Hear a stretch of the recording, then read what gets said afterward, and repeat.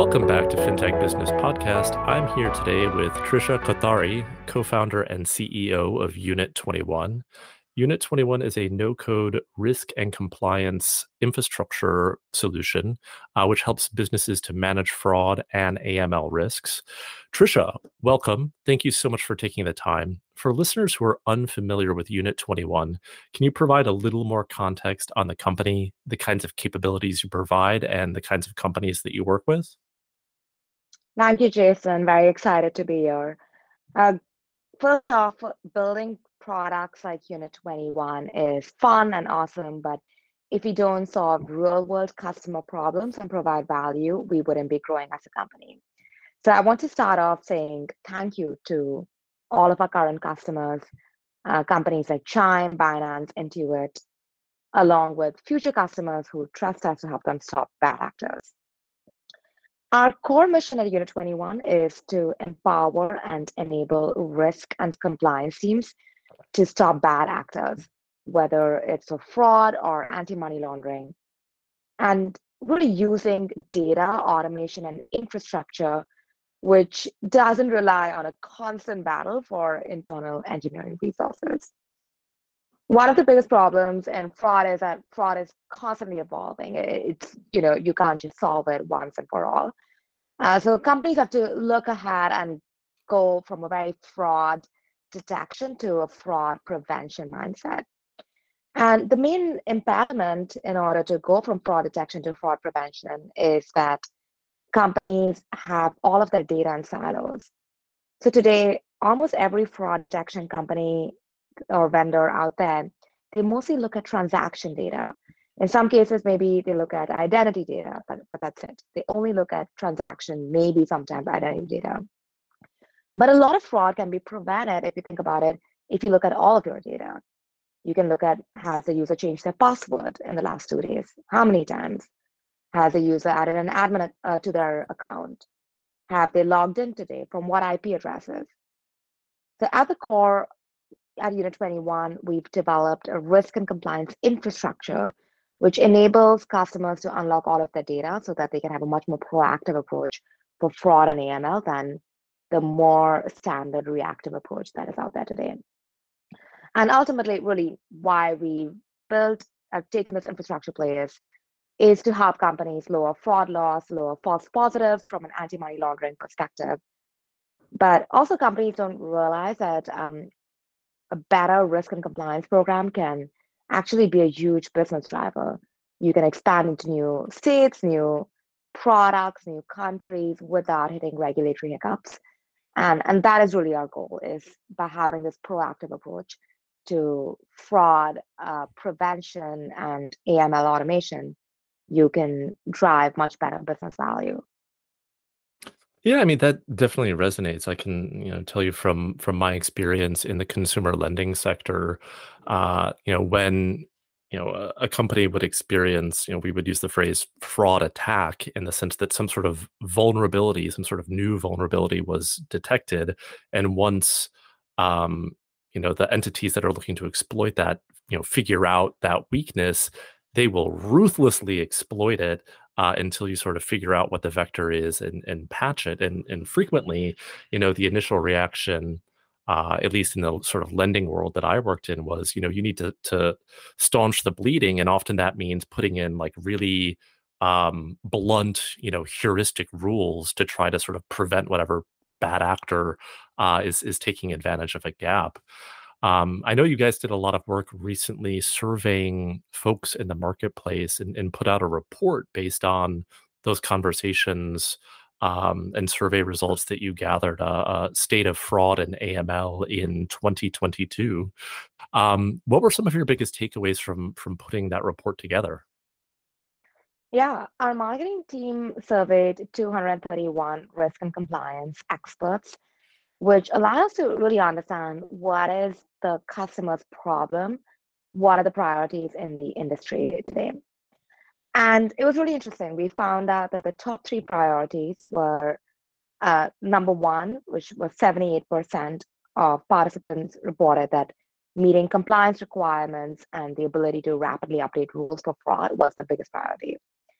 The second was 65%, which is reducing the impact on revenue and false positives.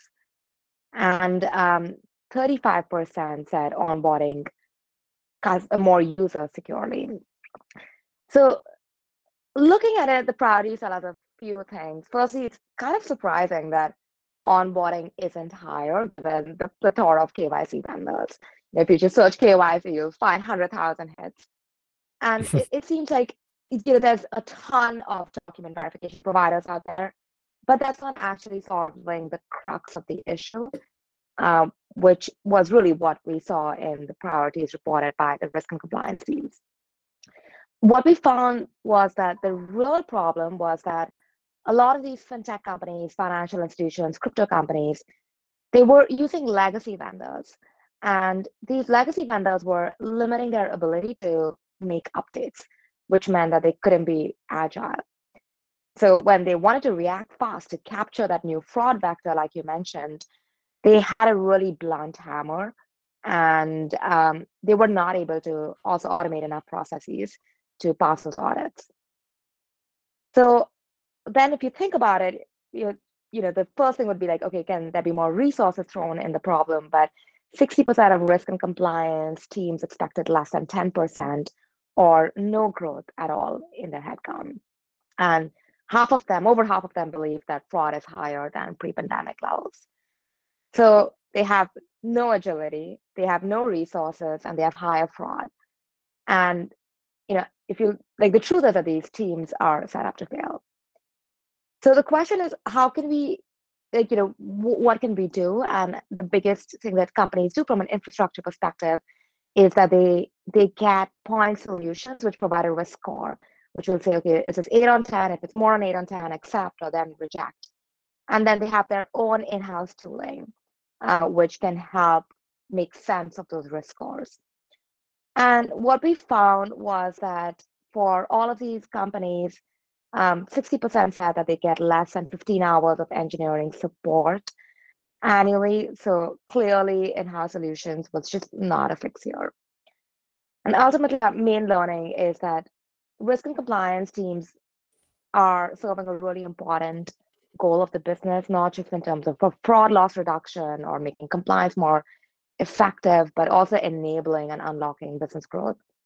And they need to be able to constantly respond to the changing patterns in fraud without needing engineering support. And this is really where we want to take the industry, where we as a company want to support our customers to get that degree of empowerment that they can own their own operations.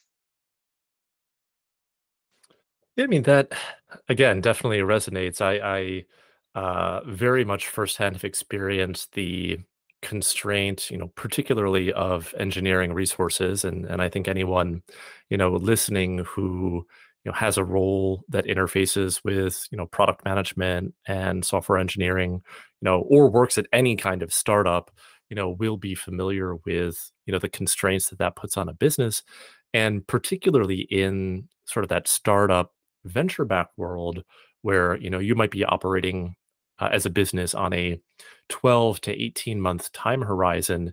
You have to make hard choices about how to prioritize those resources, and I can imagine if you have sort of a list, a backlog of product features, and somewhere in there is fraud related things, fraud related tooling, etc., but you also want to launch some new cool feature that's going to help you attract more customers.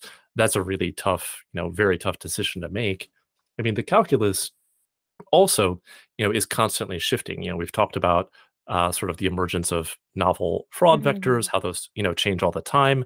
There's also a huge piece happening around regulation and regulatory scrutiny. So, I mean, at the moment, a couple of relevant topics that I imagine intersect with your business, obviously include, crypto, and there's always a lot of attention focused on that sector. Including things like sanctions compliance and money laundering, etc. And then in the more sort of traditional fintech world, we're seeing increased scrutiny on banking as a service business models, including where the OCC have flagged concerns around banks' ability to supervise their third-party partners and those partners and customers and consumers. How are you thinking about some of these evolving regulatory issues as far as how they impact, your business as well as your customers' businesses? Yeah, that's a great question. Really, like let's take the example of banking as a service, sponsor bank models.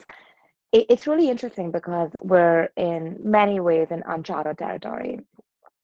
And what's interesting is that, all like fintech companies have a sponsor bank, which is the actual bank on record. And and for these banks, the way that they think of regulatory obligation and meeting regulatory compliance is very different.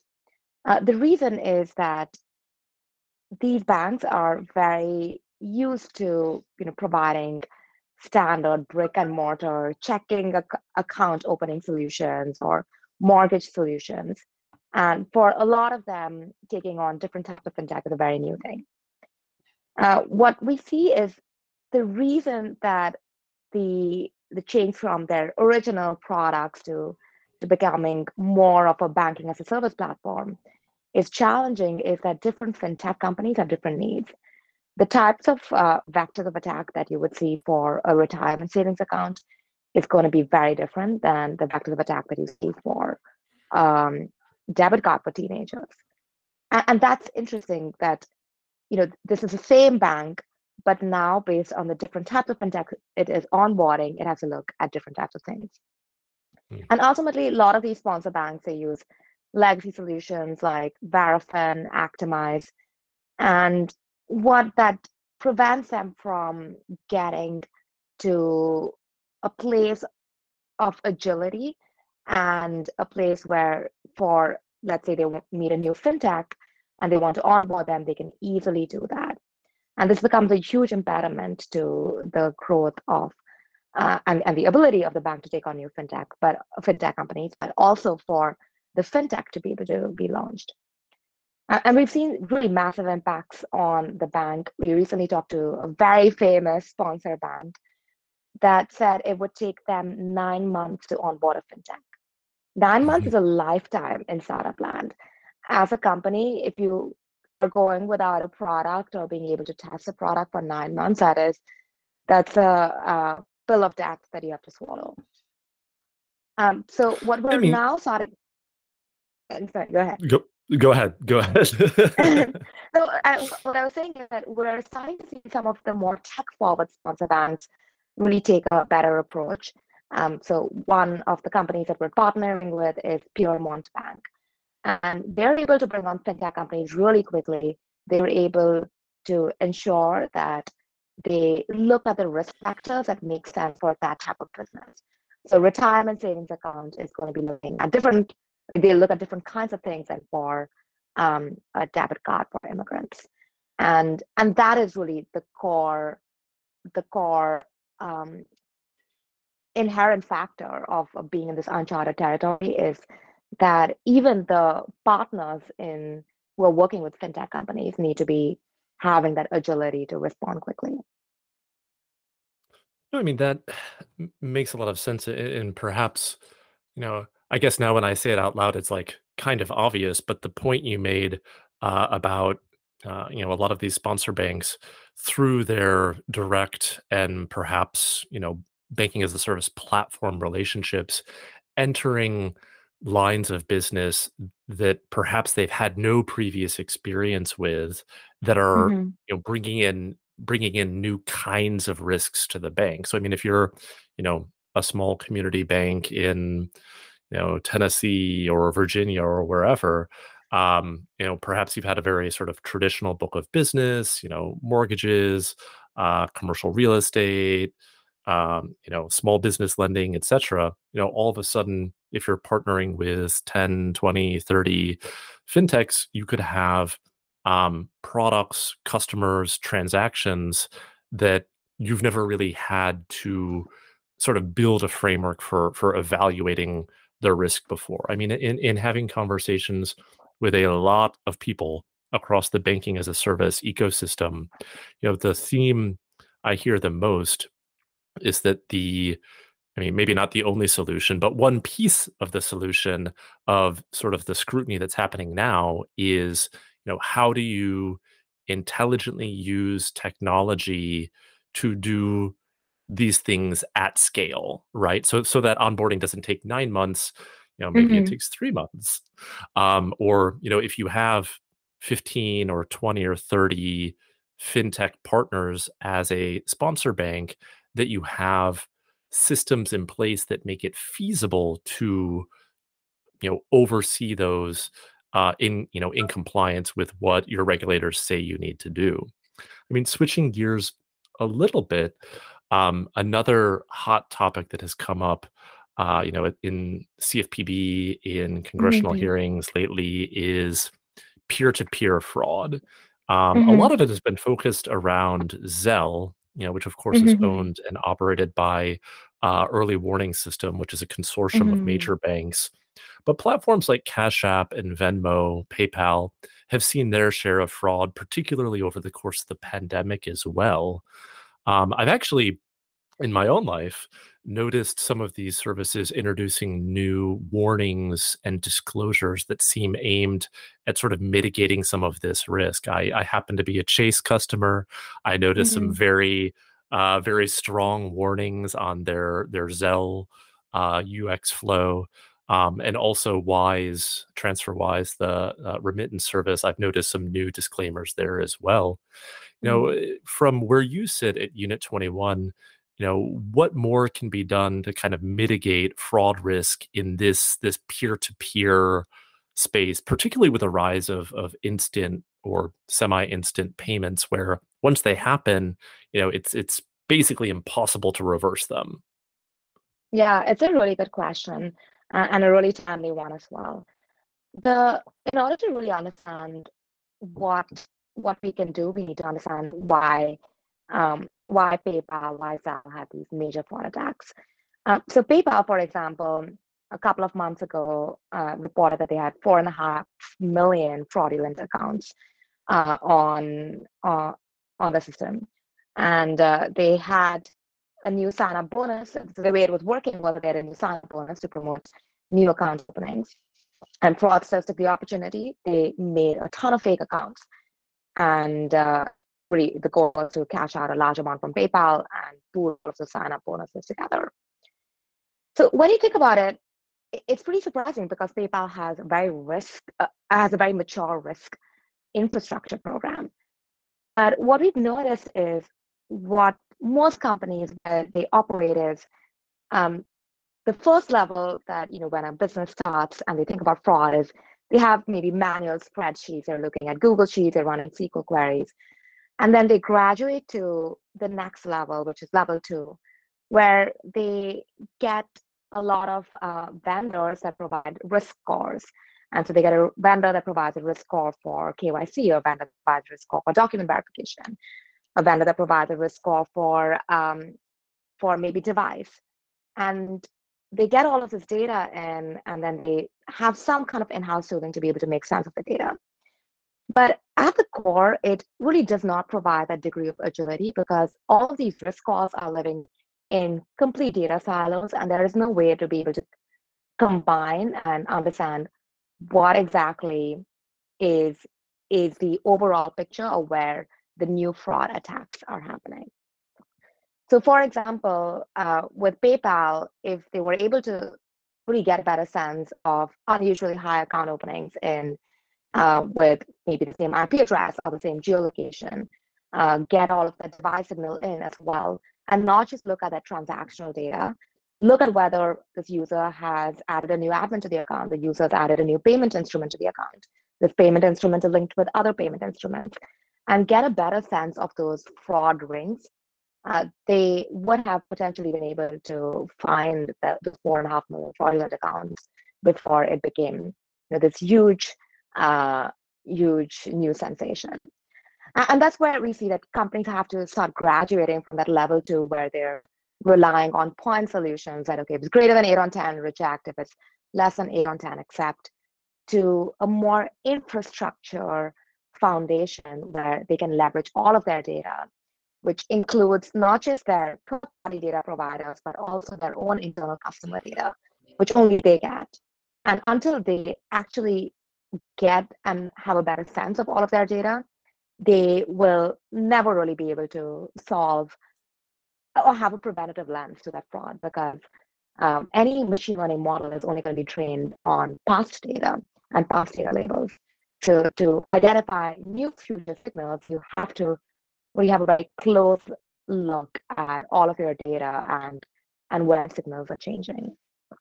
And we see that a lot with the companies that we work with that are able to leverage tools like link analysis to utilize all of their custom data. They're able to significantly reduce fraud loss because they have a much better pulse of this looks suspicious and this looks like it's the inkling of a new fraud ring. So let me investigate before the fraud ring becomes a real thing. So yeah, it's really interesting to see the evolution of the space. Yeah, I mean, the PayPal example I think is really interesting. And I mean, in some regards, it feels like we probably only know about that because PayPal is publicly traded and had to disclose this, as part of their earnings process.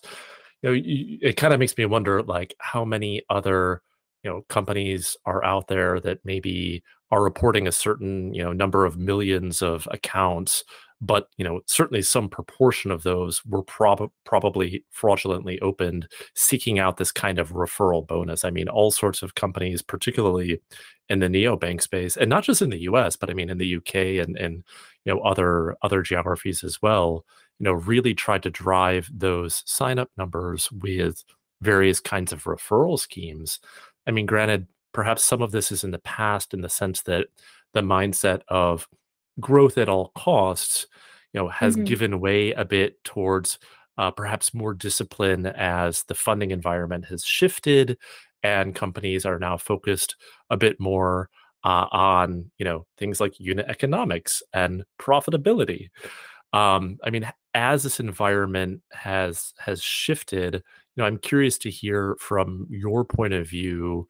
How is Unit21? How are your customers navigating the sort of new normal environment? Has it impacted how people are thinking about customer acquisition? I would imagine it has. Has it impacted how they're thinking about, fraud and, AML risks as well? Yeah, today in a world where VCs are not funding or distributing funds the way that they used to, companies really need to switch to a smart growth mode and focus on acquisition costs for acquiring high quality users. And we've seen a really big shift. The biggest shift that we have seen is that companies are leveraging more of that data so that they can look at what they have, and instead of throwing just more humans at the problem or just like more and more vendors at the problem, they're getting a better sense of all of the data. Let's get it in an infrastructure, make sense of it, and be able to achieve lower fraud loss with the resources that we have today instead of continuously adding more resources to the problem. We've seen companies become far more metrics driven. Companies are tracking, even the pre-launch companies are set up to track things like the fraud loss rate, the false positive rate, the throughput, so the number of alerts that every agent is handling. There is a much, much stronger lens today than it was last year on the efficiency and effectiveness of the programs. And recently, I was talking to someone, and we were talking about how fraud is really cannot be viewed in isolation. It has to be viewed with growth. I mentioned that if you don't want any fraud, don't have any customers, you're not going to have any fraud, and vice versa. If you want to just grow, then just take all of the fraud. It doesn't matter. Like PayPal, you have 4.5 million accounts, but they're not real business. So ultimately, the growth numbers also have to be viewed with the lens of how many high quality customers are you acquiring, where the cost of onboarding, the cost of keeping that customer on, and the cost of the potential fraud risk is as low as possible. So we're actually really excited. In while there's an economic downturn, the the silver lining is that companies are looking at it from a much more logical standpoint, from a resource perspective, and I'm viewing all of the metrics with equal importance rather than focusing on growth at all costs. Yeah, I mean, coming from a lending background, like that sector always has to have the discipline around, fraud and credit risk. Even when times are good and VC money is flush, when you're lending people money, it's an important part of the business model to get it back, right? And definitely understand your comment about sort of the interlinking of growth and fraud. I mean, in my case, when I was in operating roles, they tended to be marketing roles, right? So I was the guy who cared about, like, how many loans did we book yesterday or this month, and there's that interplay between growth team, marketing team, and credit risk of, like, oh, you're declining all these leads I'm generating. Like, I'm spending all this money. My CPA looks terrible. So I mean that there's a real set of trade-offs there. But to your point, it's about using sort of uh, level up lens of optimizing across the entire business. And yeah, if you want fraud losses, or in the lending case, credit losses to be zero, just don't have any customers and you'll be fine. I mean, definitely, I think the level of pressure has stepped up, particularly on non-lending fintech companies, Mm-hmm. where a growing user number makes a great press release, and it's a great metric to Mm-hmm. include in an earnings deck if you're public. But to your point, it's like, what is the quality of those users, even for the ones that are real legitimate users?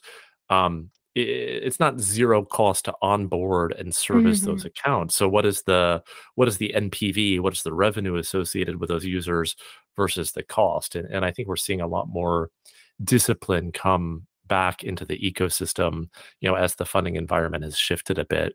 Two more questions for you. Money 2020 is just around the corner. I am actually not a big fan of Vegas, but I am very excited to go to the event. What are you most looking forward to about the conference?